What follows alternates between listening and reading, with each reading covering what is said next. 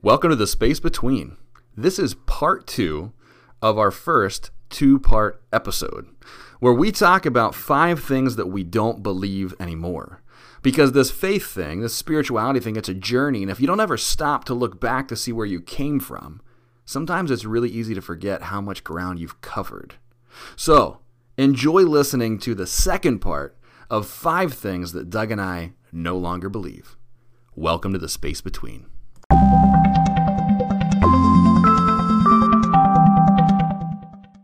All right, let's go on to this next one here. I have it written down. It's called guarding and greeting, and the way that I used to approach my faith was somewhat argumentative. I just felt like I was always looking for a good argument, and what's more is I loved arguing for positions that I didn't even believe. Yeah. So if you could argue with me about something you deeply believe, I could take a position that I don't believe and convince you that you're wrong. Somehow that felt like a win to me. Yeah. And that is the most ridiculous, awful thing I can even think of now. What was wrong with me? Yeah. And so I kind of lived this life where I was like, okay, anybody that's actually going to approach what is borderline real faith to me, is going to approach me about my beliefs in a real way, I'm going to just argue with them. I'm going to combat them. I'm going to guard them at all costs. And in some ways, even felt like the responsibility I was told was mine growing up, is to kind of guard the church, is guard the faith, is to be this person who stands by the front door and make sure that we get all the right people there. Keep the riffraff out. Yeah. Let's not ask the questions. Let's not question too much. Right. And that's also kind of ridiculous now, especially as kind of where I've come. So I have a couple of thoughts about guarding and greeting. And so a guard is someone who is tasked with protecting something, and their job is to stop or block or sacrifice themselves to stop or block any threat against the thing they're trying to protect. The posture of a guard is serious, they're alert, they're skeptical. In fact, a good guard will see everyone and everything as a threat until proven otherwise, and maybe not even then. Which is why we need guards. We need guards at banks and museums, at concerts. It's why we have a National Guard. It's why we have police. People that kind of approach life this way, there's a place for them. However, I don't know that the place is standing outside the doors of the church. I don't know that the place is standing outside the doors to faith. Mm-hmm. I think what we need out there is a greeter. So someone who is tasked with welcoming people, someone who's warm and friendly and smiling, who offers a hand to help, someone who's well-versed in basic information, who's willing to introduce you or connect you to other people. The posture of a good greeter is going to see everybody as a potential friend. So rather than a potential threat, a potential friend. That's where I'm at today. Where at one point I would have been the guard, today I feel like I am the greeter. And I think it's easy for us to all think as we grow in faith for us to go, well, where I am now is better than where I was. And so obviously that's the right thing. In this case, though, I have a hard time finding in Scripture where Jesus tells us to be a guard standing outside the door. If anything, in Scripture, I see a God and I see a Son of God who they're the ones who have control of the door. Mm-hmm. I don't have the key. My job isn't to stand in front of it. My job isn't to block it. They hold the key. Yeah. They are in charge of the door. And so there's been points in the life of the church where we've had people stand in front of the door and protect it, and so we decide that people are not allowed to come through based on their skin color or their gender or their sexual preference, based on the language that they speak, based on their immigration status, based on the size of their paycheck, the kind of clothes they wear, the car they drive, on their past, what they did 20 years ago, what they did this morning. We hold those things against them. Maybe it's because their beliefs are a little different and we just feel like they don't belong. But I just have to say that I'm at a place where I don't think that's our job. Yeah. And in fact, if it's anybody's job, it's Jesus's job. So when we make it our job, we take away his job and we do it really badly. And that's sad to me. Yeah. So when I think about what Jesus left us with, what he commanded us to do, what he commanded his followers to do, was he said to love one another as I've loved you. By this the world will know that you're my disciples. And he said that right after he led them in the very first communion, after washing their feet. He did it right before he died for them. And so better questions I think that we need to ask ourselves is not how are we guarding the door? It's how are you doing at loving one another? Because that's hard enough, right? We struggle with that. We do that poorly enough. How are you doing it washing the feet of others and actually serving others, actually taking on the role of what would be the lowliest servant's job? How are you doing it? How are you doing it at leading one another in communion? You know, drawing attention to the broken body and blood of Christ through something mundane like bread and wine. How are you helping people see something greater and deeper and more meaningful? How are you doing it at dying for others? And maybe an easier way or better way to say that is how are you doing it dying to yourself on behalf of others, of picking up the cross and bearing it on behalf of the least of these because you can. Like those are the questions that I think are worth asking today, more so than who belongs and who doesn't, who should be in and who should be out. Those things seem to be silly questions to me. Yeah. Well, I mean, our development as humans, right? Like throughout time, it was a big part of like the survival of the species in order to say who's in and who's out. Hence why we would like, I was just in Europe and I went to like this thing where they had like different decapitated heads that were like hung outside of different tribes, right? Out of their like side of the gate. And what was that saying? It was saying like, if you're not part of us, this is what happens, right? So it's like they didn't need a guard; they just had other people's heads there, right? Same thing with like shrunken heads. It's like, listen, we have all this magic that can actually do this to you. The species of humanity is based out of that, like going back to like the amygdala of like fear and anxiety and if like fight or flight kind of deal. And what Christ actually was asking us and inviting us into is like, listen, there's something that's even beyond that that's much better, and that is like this life of love. So it reminds me of Fred Rogers, Mr. Rogers. There's a story that like his car got stolen, and they put on the radio, Fred Rogers' car was stolen today, and the news. And the next day, Fred Rogers' car's back with a note that says, "I didn't realize it was your car that I stole. I'm so sorry. Like, I would never have stolen your car. You've done so much for my life." And now, I don't know how true this is, but I've even heard a continuation of the story that then Fred Rogers found out who that was that stole his car and offered him a job. And I don't know if that's how true that piece is, but either way, it matches up with the Mr. Rogers that I know. You know what I mean? Like, this was like the first guy that was like, hey, you know what? We're going to put as many different colored people as we can get onto our TV show because, like, there's a real problem in this country, the way that we interact with each other, and we're going to work on that. Yeah. Kids need to know that, like, you can talk to anybody, and they all have stories, and we all have, He just loved life so much, and it was like, it perpetuated, you could see that come out of his TV show.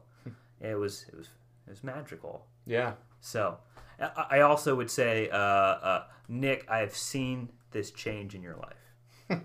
That's good. Like, I have, like, from the place where everything was debated to now it's like, well, listen, let me just, I think sometimes you sum it up of like, how can we find a place of like commonality here? Common ground. Yeah. Essential. And I think that I've seen that just come out of you brilliantly, and just want to like say that. Thanks. That's actually really encouraging too, because sometimes like we have these moments of growth that we go through, and we think we're going through them, but we're like, well, maybe this is not apparent to the rest of the world. Like maybe I really haven't changed that much, but that's really affirming to me, because I was super argumentative at one point. Well, the first time we met, you argued with me at Rockwell's for about. That's a local restaurant, by the way. Yeah. So like we were meeting for the first time. Because our wives are sisters, and so like I had only been married maybe a year, and she's like, "Yeah, we're gonna meet like Carissa's boyfriend," and so I'm talking to you, and I'm like, I think you had asked me the question of like, "Hey, like, so like, where are you at with God or whatever else?" And I was like, I've just really been thinking about the kingdom of God, and I said a few things, and you were like, well, I'm not so sure about that, and I'm like, you're not so sure about the kingdom of God? All right. I have no recollection of this whatsoever. And I remember leaving Rockwell's and being like, I'm not so sure Carissa's boyfriend likes me, or if he just wants to argue with me. Oh my gosh! And you know what's crazy is that like I love the kingdom of God. I know, I of course was you do. Arguing for the sake of arguing. Exactly. So silly. Yeah. So I say this in like the kindest place in my heart, like, Nick, I've seen this change, and not only that, but like you are one of my best friends in the world. So like, it was just when you were saying like, the guard opposed the greed, and I used to argue for no reason. I'm like, I'm pretty sure I've experienced that at least once in my life.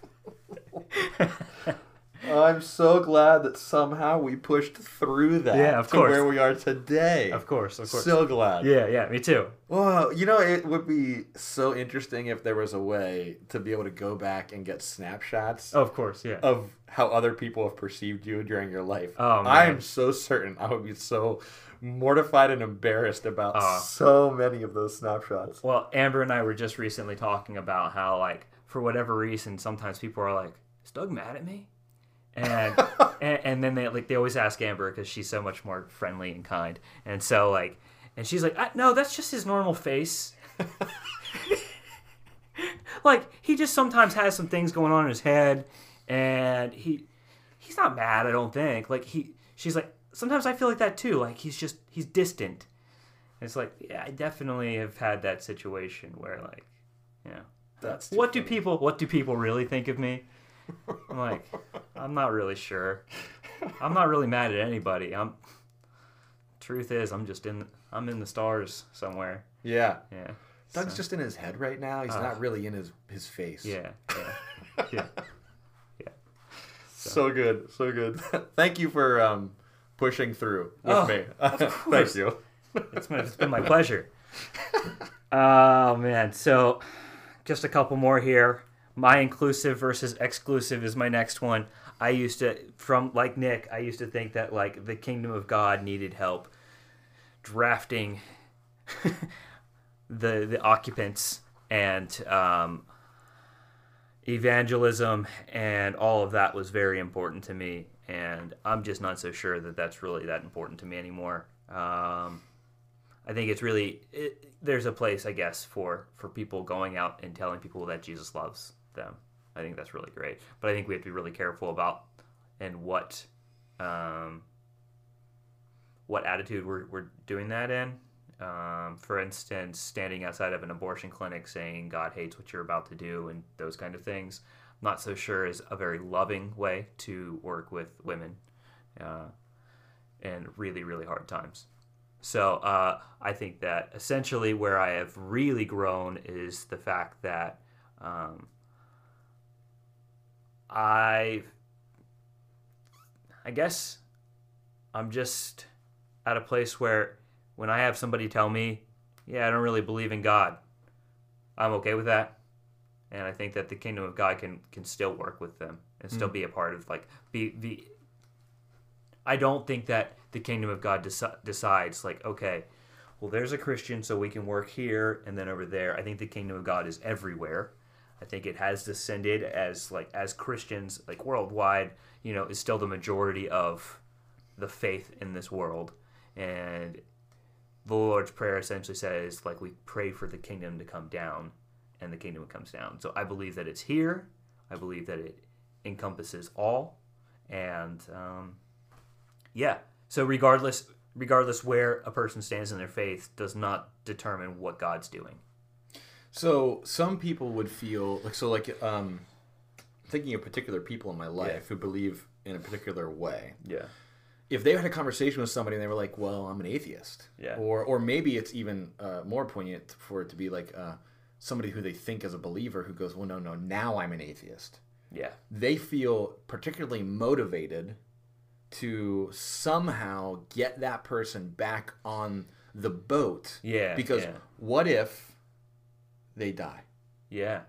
So do you feel any sort of motivation by a person's what happens in eternity to this person who now claims to like no longer believe? Right. Well, is there any part of that to you that? Well, I guess the first thing is I've acknowledged the fact that I don't know what's going to happen after I die. So what do I mean by that? I mean that I think so what I believe is that people will go be with God. But let's break that down a little bit. So the Protestant world doesn't believe that St. Peter is standing up there with the keys. But the Catholic world certainly does. That Peter is, up there and like part of the judgment.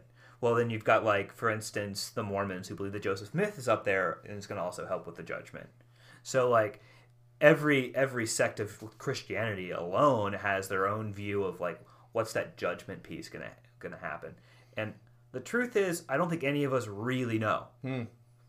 So, how that whole thing happens, does it happen literally like it does in Revelations and the lake of fire, which is Lake Erie, opens up and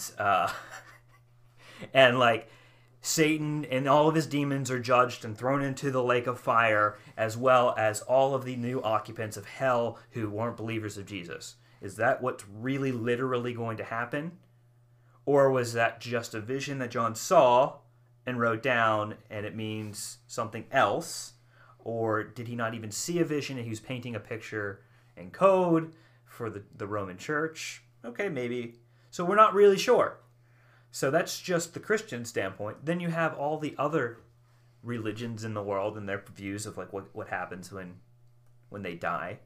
And I just think that when you read this poetry from each religion, it's so beautiful, and especially when they start talking about the entrance into eternity, it just, to me, it almost all sounds similar.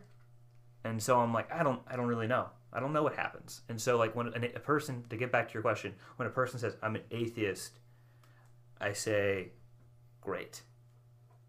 What do you think about God? Let's talk about that.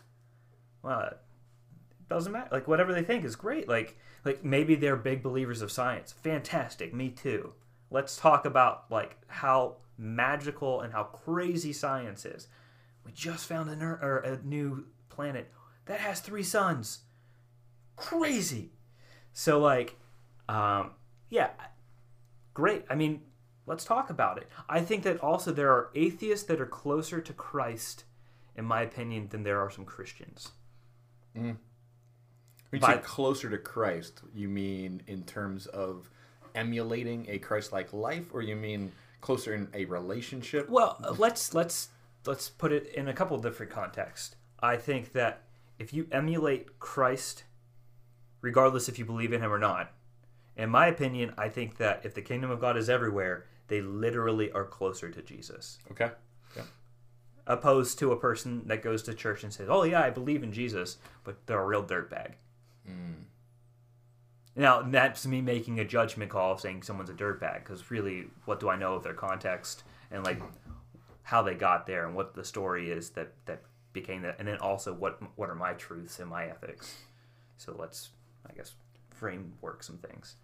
Don't make judgments. Yeah. Not about Lake Erie either. Right. Right. I mean, it probably is Lake Erie, though, right? Right? The Lake of Fire is Lake Erie. Well, it's right next to the mistake on the lake. That's Cleveland. Sorry. I hope nobody listens to our podcast there. Well, if you do, it's all in good fun. I was just, spent too much time in Pittsburgh. And you have the same things to say about Pittsburgh. I know it. So. But seriously, Cleveland, think about it. Your lake was literally on fire before. That happened in the 60s. That's how polluted the lake was at that time. It literally caught on fire. I think we've digressed. Yeah. I'm just saying. Like... All right, so inclusive versus exclusive. We're still there. Okay, so inclusive, exclusive, essentially, I think the kingdom of God can work with all people. Yeah. And I'm not going to make judgment calls on what happens in heaven. That's God stuff. I'm not going to make judgment calls on even where you are with God, because that's God stuff. Yeah. I like to think that also, I guess, we'll get to atonement later, but I guess, to me, the power of Jesus' blood and what he did for us, regardless. Jesus is God, his blood then must be pretty powerful. And so it must be doing a lot more than what maybe we give credit to. All right, and I don't want to make this item about something it's not about. Yeah. But I think about who probably listens to our podcast. Yeah. And at this point, it's just people we've told. Yeah. Right. I don't think people are like finding this all by themselves, or maybe they are. I have no idea. Yeah. But considering like where we live, yeah, being evangelism is something that is important. Like we're all told to grow up, like you got to share your faith. Like, it's part of your job. It's part of your role. You got to share it. Yeah. And so with this idea that you're proposing, like, is there an evangelistic bone in your body? I mean, except for to say that, like, I really like Jesus. I don't think that has beyond that. Like, I think that what Jesus taught is beautiful and anyone can learn from it. So how do you share that? Did I just say that? Just say that. Yeah. Okay. Okay. So there's not like somebody saying I'm an atheist isn't a compelling, you got to shove it down their throat suddenly. No. I mean, so my best friend growing up was a believer for a long time and has now just become an atheist. And I still, like, we get into some pretty great debates, but it's all out of love. At the end, we're like, dude, I love you so much. And his is just trying to figure it out. And he also has such a good knowledge about, like, the Christian worldview. Yeah. And then, so he's really thought about, like, these different areas of, like, to me, it just doesn't line up is kind of the way it works for him. And so, and he also is really hurt by the church of, like, what the church has done. And what am I supposed to do? Am I supposed to be like, dude, but the church is doing really great things to other people, so just get on board. You know, like, to him, it's like, well, if this is supposed to be a message of love, it's really hurt a lot of people, and so I don't really want to be a part of it. Yeah. That's his truth, and that's great. Like, and the reason he's there as an atheist now is because he literally loves people. Is that not Christ-like? I'm sorry, but I think it is. Like, I think that is Christ-like, regardless of whatever you believe. Because, like, at the end of the day, doesn't God believe in us? Mm-hmm. I mean, if God believes in us, is that enough? Or are we saying that we have the power to be like, well, our decision matters? Like, I don't pick God, but God picks me. That just doesn't link up. So it's interesting to look at it. And so I realize that I've strayed a little bit further down the path than a lot of church denominations probably like. But I'm really comfortable with it there. I also spend a lot of time telling people that, like, even if they don't believe, that I'm like, you know, like, they're like, you probably think I'm going to burn in hell because I don't believe in Jesus. I'm like, I'm not so sure about that, to be quite honest. I think that the way that you treat people is pretty amazing. And if I would have to make the decision, I wouldn't send you to hell. And I feel like God's probably a better entity than I am. So I don't know. Would hope, right? Yeah. I think so. Like, and I guess the reason I was asking is because I think there are people that, again, that are going to listen, that are going to have grown up with this kind of continual push to share their faith, share their faith, share their faith. You're responsible for your friends either going to heaven or going to hell, like, because you know, you might be the only Jesus they ever see, sort of thing, or that sort of thing. And I don't feel particularly motivated either to shove Jesus down someone's throat if they tell me that they don't believe. Yeah. I actually feel motivated to hear why. Yeah. Like, what like, tell me more about why you don't believe. Yeah. Or tell me what you don't believe, because it's totally possible that I don't believe that either. Right. So as you define yourself as a non-believer or as an atheist, I would actually define myself the same way, Right. because I don't believe in that God either. Yeah. That's totally possible. So it makes me want to ask more questions, but not somehow shove this prepackaged idea of Christianity down their throats in hopes that somehow they find salvation in the midst of that. Well, I mean, what's the motivation behind evangelism? The motivation behind evangelism is that we continue, like, the church, right? And it's to get people so that they don't go to hell. So, in some ways, I guess that is some kind of form of love. But, So you're saying that there's, if you were to really kind of boil it down, right. two reasons. One is kind of this self-perpetuating wheel of the church being able to continue on. Yeah, like the survival mode. That's Right. just been from the very beginning to now of like, well, we have to have people in order to continue. And the other reason is because we want to love people and we don't want them to spend eternity separated from God. Right. So if you were to eliminate the narcissistic self-perpetuating wheel of the church and just sit in the we want to love people and we care about their eternal life. Right. If you sit there, then there's in the love piece, no one's ramming Christianity on anybody else's throat. Right. Fair enough. Yeah. So, and I've just found that, like, I think that in evangelism, the best way to evangelize is not the in my opinion, not the door-to-door deal. It is the, like, being genuinely a friend to somebody and, like, realizing that this person really does care about me. Mm-hmm. And when that person cares about me or I care about them, that we there's something that becomes really beautiful behind that. And that is the beauty of, like, you know, friendship and that connection of, like, God creating two people in his image. Yeah. Working together. You know, opposed to yeah, maybe I love you, but hey, just want to let you know that you might burn in hell if you don't make this decision. See you later. You know, like, I just feel like that doesn't look like love, right? Like, if this is all about relationship and loving each other, then yeah, you're still missing the boat, even if it's just like, well, this is out of love and for humanity and whatever else. That's good. So, That's good.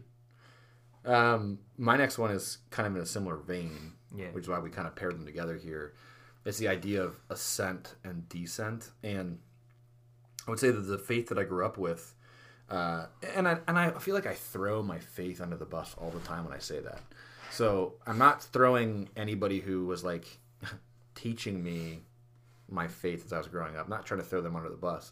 I'm saying that the conclusions that 10-year-old Nick came to, and then 15-year-old Nick came to, and 18-year-old Nick came to as he was exploring all these things with a lot of different information from a lot of different people, that faith seemed to be more about ascent, about me getting to heaven.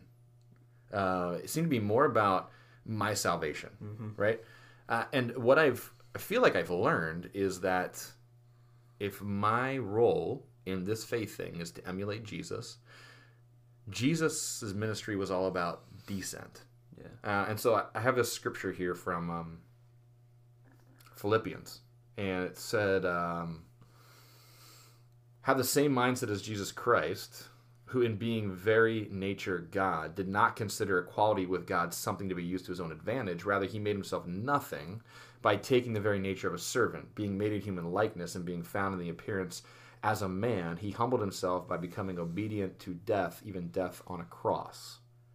So Jesus, God is equal with God according to Philippians. By very nature is God. Didn't use that to his own advantage. He made himself nothing. He takes on the role of a servant, and not just the role of a servant, but the role of a servant who is a man, who is born as a helpless baby, and he is obedient to God the Father, even to death on a cross, as a criminal, one of the lowliest places that you can possibly be. So Jesus descends from the very highest place to essentially the very lowest place. That's the sort of ministry that we have, like, the example of. Yeah. Like that's what that's what the disciples saw. Like that is the picture they get of Jesus is Jesus who is God coming down and being obedient even to death on a cross as a criminal. The picture that they don't have is the next part of this verse where then Jesus ascends. Like, therefore God exalted him to the highest place and gave him the name that's above every other name, that at the name of Jesus every knee should bow in heaven and on earth and under the earth, and every tongue acknowledge that Jesus Christ is Lord, to the glory of the Father. So in order to ascend, you descend. And so the part that I think we've spent so much time in church world talking about is the ascent part. And we don't spend enough time looking at the descend part. Yeah. And so there's all sorts of, I think, ways that that's applicable, and you can talk about privilege. You can talk about just lots of things. But the thing for me that I've realized is that Jesus' ministry is a ministry of descent.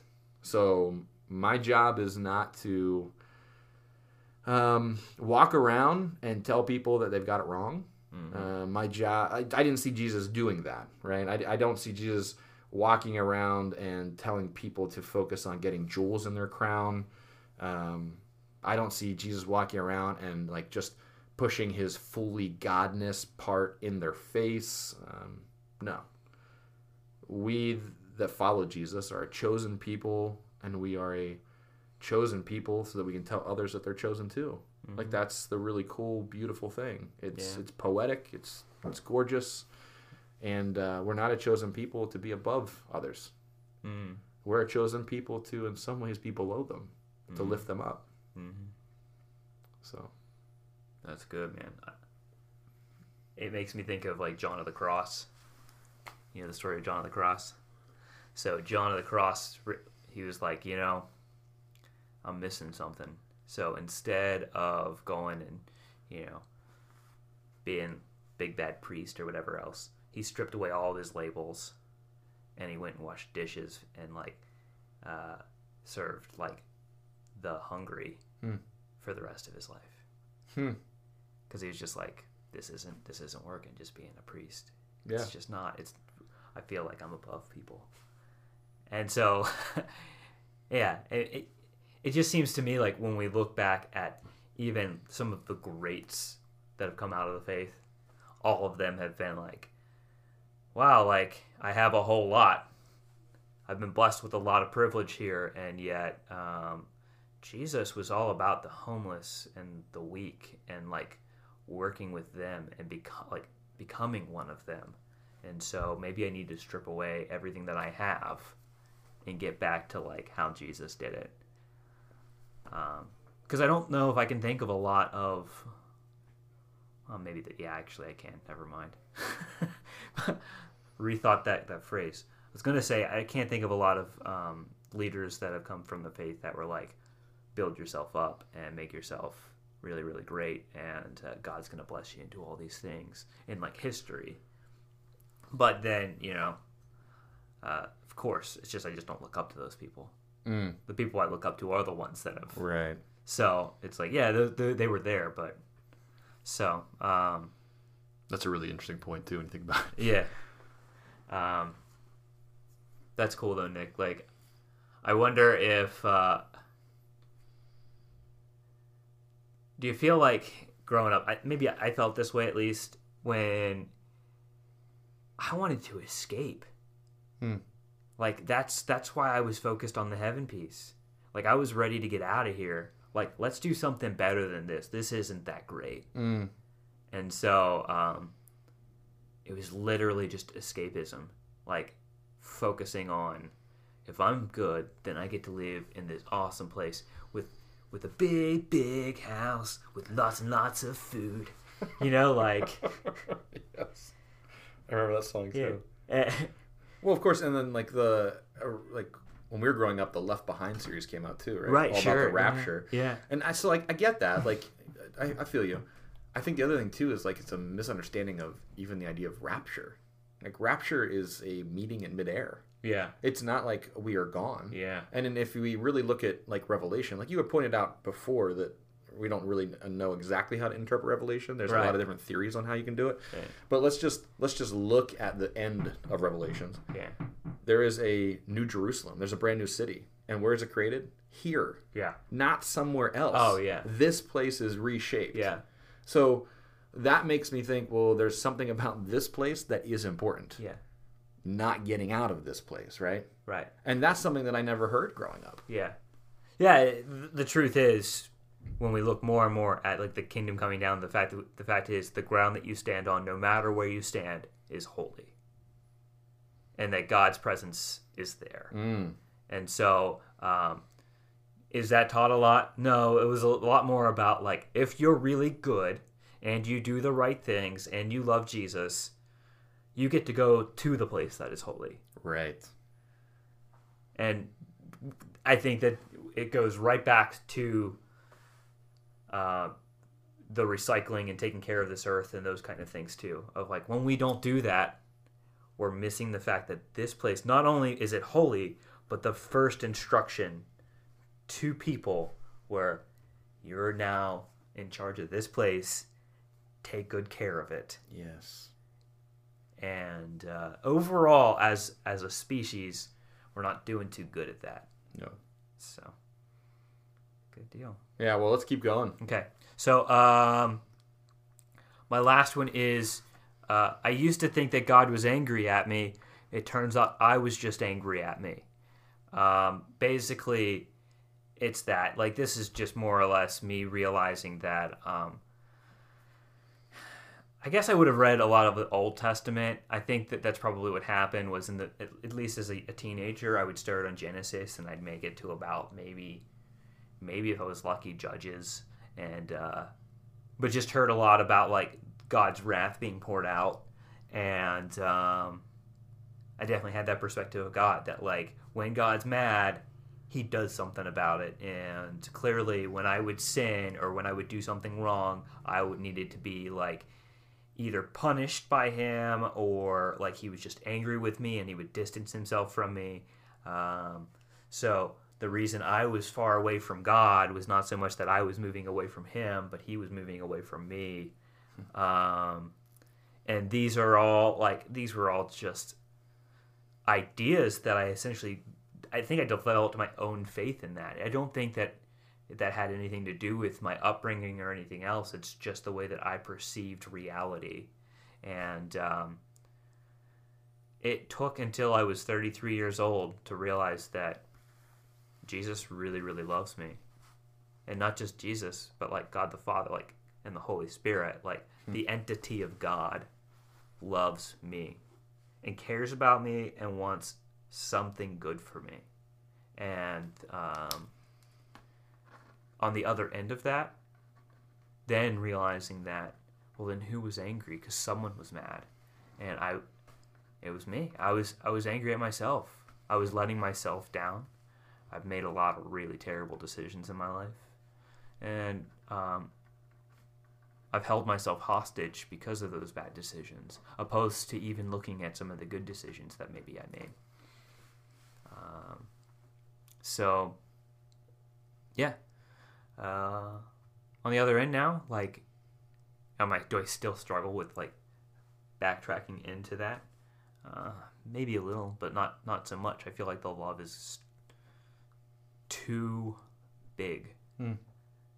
That when you really get embraced by God, that you realize that like he was always there. He was always hugging you, always like all around and inside, like everywhere. Like you can't escape it. And so like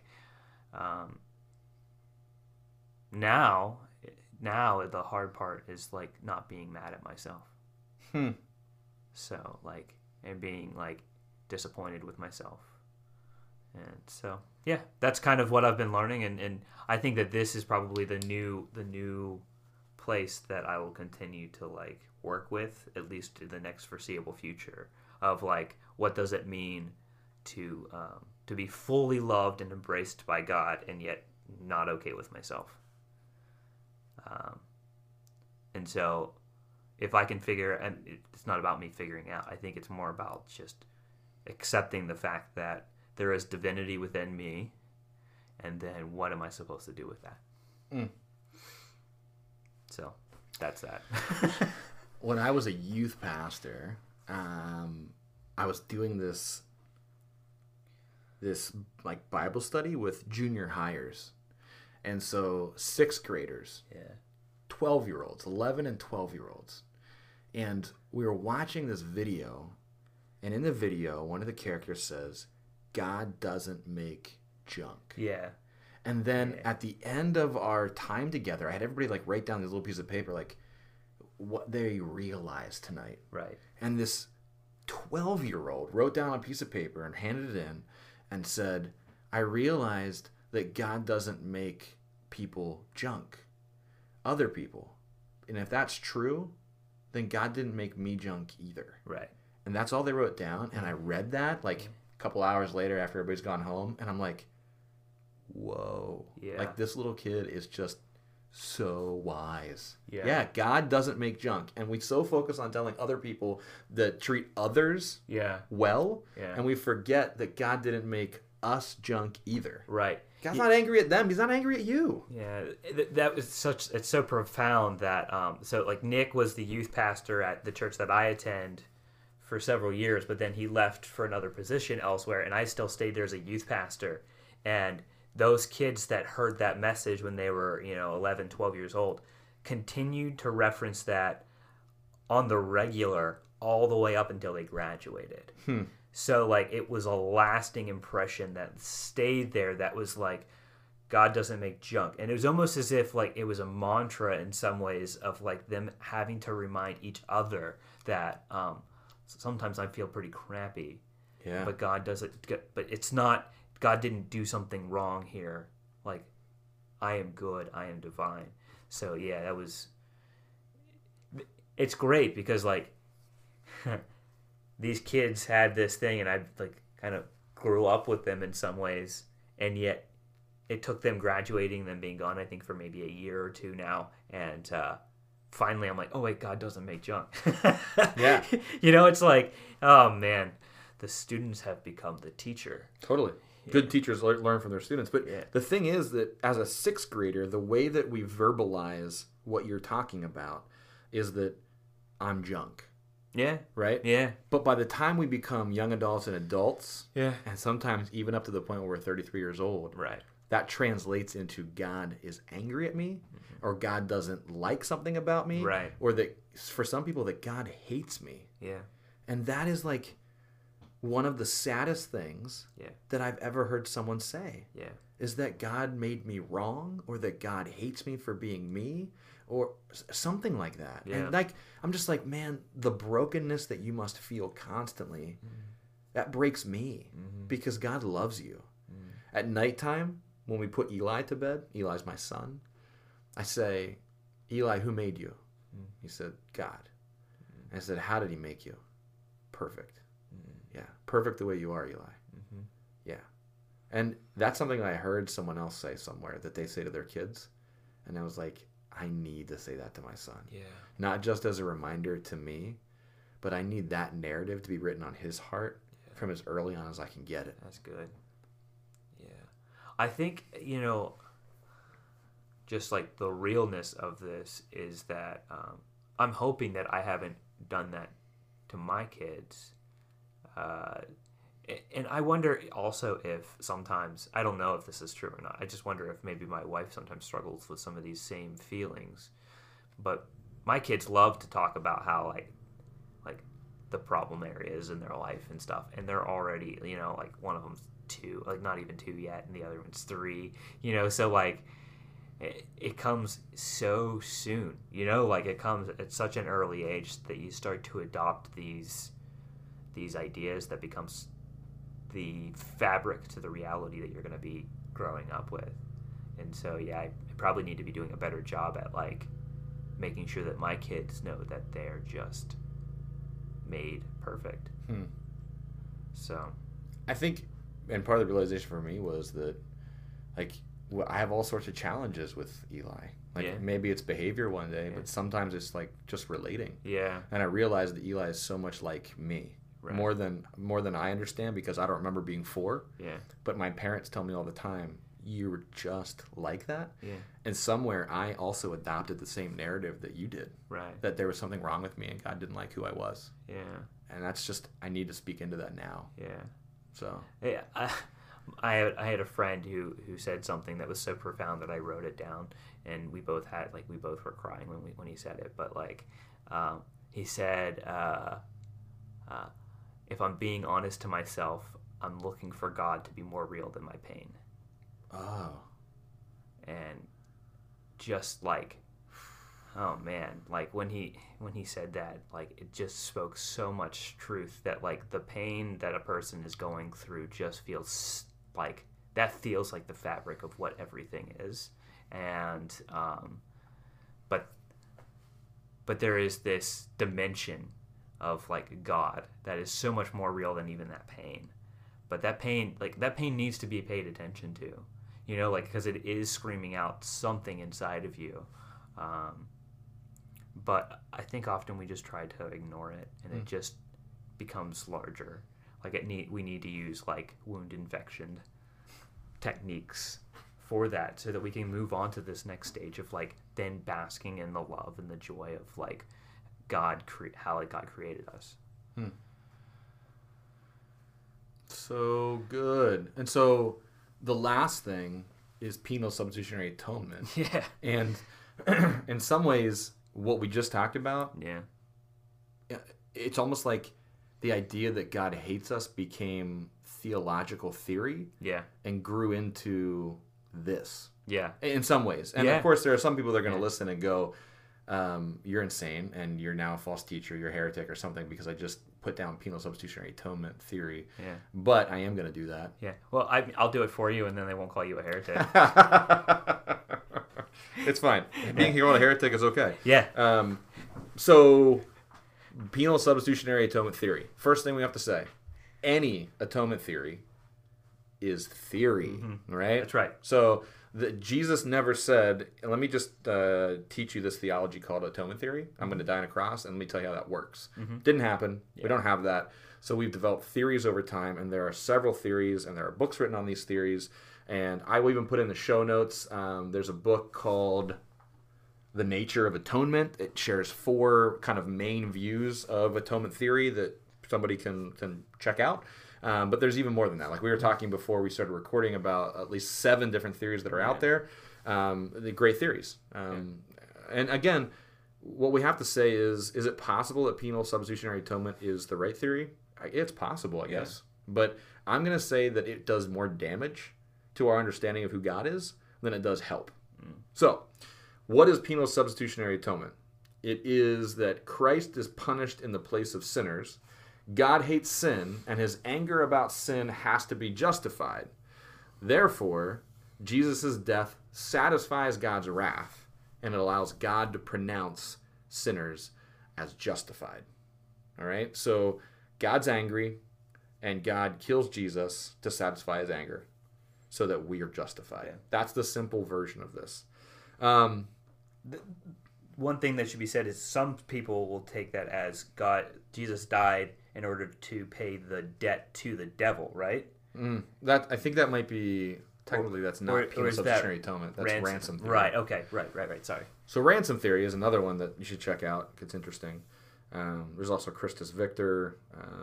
There's actually a one called Kaleidoscopic, which is a really cool one that kind of takes little bits and pieces from various and kind of knits them together in this holistic sense around atonement theory, which is really cool too. Anyway, so a couple things to point out. This theory of atonement, the issue here is the penal part. It's not the substitution part. Right. Jesus, I mean, from Scripture, we can say that Jesus was substituted for us. But the anger piece, the wrath piece of God, that's the problematic piece that we don't find backing for in Scripture, in my opinion. Is there anger? Yes. But is it God's anger? That's the question. Yeah. So I'll get to that. Let me say this.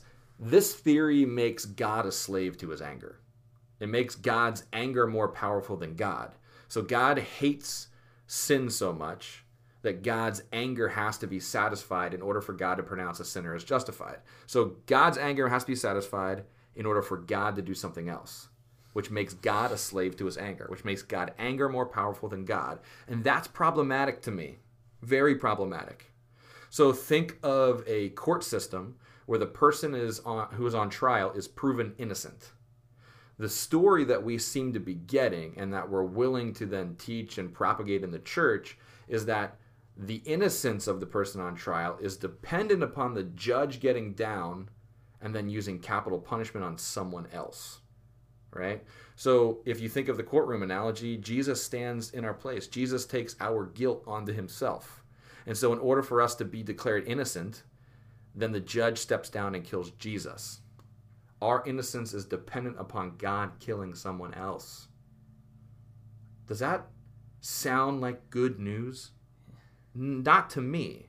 Yeah. There's a guy named Greg Boyd, and the book that I referenced, I'm going to put it in the show notes, he actually is one of the contributors to that.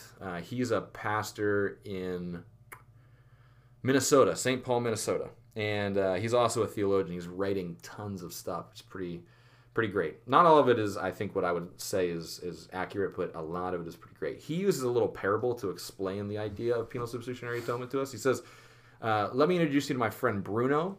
Bruno believes in things like love, joy, peace, and patience. He's a teacher, an incredible teacher. In fact, Bruno has a gift. He helps the blind to see, the lame to walk. He lays his hands on them, and just incredible things happen. Bruno is absolutely incredible. You're going to find that Bruno is easy to love. Bruno wants to tell you about his father. He says that all of the good and wonderful and perfect gifts that Bruno's been given come from his father. So Bruno really wants you to meet him. After all, to love Bruno means to love his father. But I have terrible news for you. Before Bruno can introduce you to his father, before you can have an actual relationship with his father will have to kill him. Oh, does that surprise you? Bruno's father can't stand to be around someone like you, someone so sinful and dirty and imperfect as you, that he needs to get his anger out, and the best way to do that is by killing Bruno? And that's the story that we seem to tell. So who wants to meet Bruno's dad? Nobody. Nobody wants to meet Bruno's dad. Because not only does that result in the death of Bruno, now we have added the guilt to our conscience that our desire to meet Bruno's dad leads to Bruno's death. That's a weird way to start a relationship off with Bruno's dad. Yeah.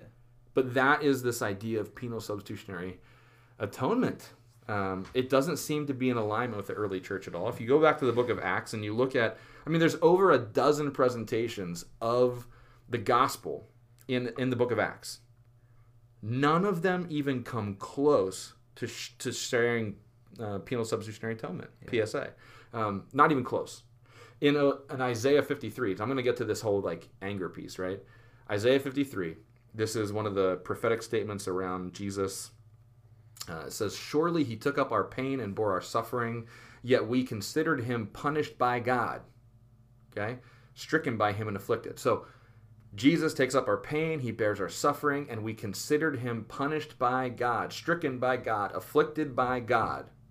That's verse 4. Verse 5 starts out and says, but. Okay, the first word of verse 5 is but, which leads us to conclude that verse 4 is an incorrect assumption. We made the assumption that God punished him, that God put our suffering on him, that God struck him down, that God's anger was here. But verse 5 says, but he was pierced for our transgressions. He was crushed for our iniquities. The punishment that brought us peace was on him, and by his wounds we're healed. So there's wrath, there's anger, make no mistake. But it's not God's wrath. It's our wrath. It's our anger that's placed on Jesus, not God's. Hebrews 9:22 says, in fact, the law requires that nearly everything be cleansed with blood, and without the shedding of blood, there is no forgiveness. Again, this is a common verse that's used to teach about penal substitutionary atonement. And the thing that we hear from this verse most often is, without the shedding of blood, there can be no forgiveness. True. The law requires it. Did God require it? No. The law requires it. So What we have is Jesus, the Son of God, coming to fulfill the law. Isn't that what we're told? Well, Jesus comes and enters into the law. He sheds his blood to bring the law to fulfillment. Not to bring God's wrath to be done, to fulfill the law. It's about the law and about what the law is required, not about what God has required. So penal substitutionary atonement, it's problematic for me. I can't get around it and get behind it anymore, even though that's what I grew up with. Yeah. That's the picture I was always presented. It seems to be the most obvious choice for tracks. If you find a track, in a stall in the bathroom on the back of a toilet, this is the one that is clearly on all of them. And what it does is it leads us to believe that Jesus loves me. And I wrote this down when you were talking about this idea that God's not angry. Jesus loves me. It's almost saying Jesus loves me in spite of God not loving me. Jesus loves me. But what we have to realize is that God has loved us from the beginning. Yeah. God, the Creator, breathed his life into us. God has always loved us. Yeah. Wow. So when do you think that you started to make this switch where you're like, this just doesn't add up to me? I think in some ways it was always just easy. Yeah. This atonement theory is just easy. Mm-hmm. But it makes so many leaps that don't seem to add up with what we know about who God is. And so part of it is I made the leap when I started to view Scripture with a truly Christocentric lens. Mm-hmm. Jesus is the image bearer, the perfect image bearer of God. If I believe that, if I believe that the life and the words of Jesus tell me who God is perfectly, then this doesn't make any sense. Right. So if we believe in the Trinity, then it would be almost as if that scenario with the judge, you wouldn't necessarily need even someone else to come up. The judge could just come down and kill himself for that person. Because, and that's, I think, where this thing gets kind of diluted, is it acknowledges that essentially Jesus wasn't God then. He was just a really perfect man. He was a perfect sacrifice, but his divinity isn't there then. Interesting. Because for God to kill himself, well, then there would be no God. We start to strip the Trinity away, and then we really do, like Islam or the Jewish faith would say about Christians, is that we really are polytheistic. So, that's at least my take. I think the reason that we probably have adopted it is because, right, didn't Luther and Calvin get really behind penal, and especially really, Calvin for sure. Yeah, but Calvin and Luther, I think what especially Protestantism, there are titles of names of people that we latch ourselves to, and it's almost like what they believed is good enough to be well, that was basically Paul or Peter. Yeah. We're totally. Oh, they're so smart. They got it so all together. Yeah. I don't need to do the thinking about it myself. Right. Because they know more than I do. Right. They must know more than I do. Right. So we'll just memorize these quips and sayings and really quick kind of simplistic versions of these theories. Right. And we'll continue to propagate them. Right. Rather than going back, doing the work ourselves and going, wait, something doesn't seem to line up here. Is it really necessary that God was angry and God hates me so much he can't be near me and he has to kill Jesus so that he can be? Right. No. Does it make more sense that somehow Jesus did take my sin upon himself? Yeah. And so one of the ways I've heard it is almost life, sin, death is a balloon. Yeah. And Jesus, it's like you're blowing the balloon up. Yeah. And Jesus goes and fills it to the point where it pops. Right. And because Jesus is so much bigger than it. What? Right. And that's what he's doing on the cross, is taking all of this on himself. And Jesus goes and kind of embraces the whole thing and just blows it up. Yeah. That's beautiful. Yeah. And I don't feel like that somehow diminishes anything else. Right. And somehow we've taken penal substitutionary atonement and said, well, this is gospel. Right. And until you preach this, well, you aren't preaching the gospel. Right. Yeah, I think that it kind of explains too, Luther may have said a lot of really good things, but there's a lot of documentation about some of the bad things he said too. And maybe when you have the view that God has this wrath that's so hot that he could kill his son, that now it explains that when that's your story of who God is and what that is, he then would say things like, well, we need to go kill all the Jews, right? Like, Sure. It's like, wow, like that fire is hot in him then, and it gives him a really great excuse of like, and not even excuse, like the story of like, well, anger is a part of God, and that's okay, it's a part of me, and I can like sit in that. Bad theology leads us to bad actions. Right. There's no doubt in my mind. Right. In fact, I would say that I would be willing to argue to the death that we serve a God who doesn't kill children. like we serve a God who doesn't demand child sacrifice. Right. Okay, so what's the whole purpose of the story of Abraham and Isaac? Right. Of Abraham hearing God call him to take his son and sacrifice him, going to the mountain, and then God providing a different sacrifice. Isn't the point of that to say, here's a new picture? Every other God that you've heard of in the ancient Near East requires child sacrifice, and this is the ultimate sacrifice. But I'm a God that doesn't require that. Yeah. Okay, so we serve a God who doesn't demand this, and yet we are propagating a theory that says God absolutely demands this. Yeah. That doesn't make sense to me. Right. And that doesn't even involve Jesus. Right. That is all God, Old Testament, Abraham, Isaac stuff. Yeah. So to me, there's just too many places where this doesn't line up, or it doesn't line up enough to be helpful. Right.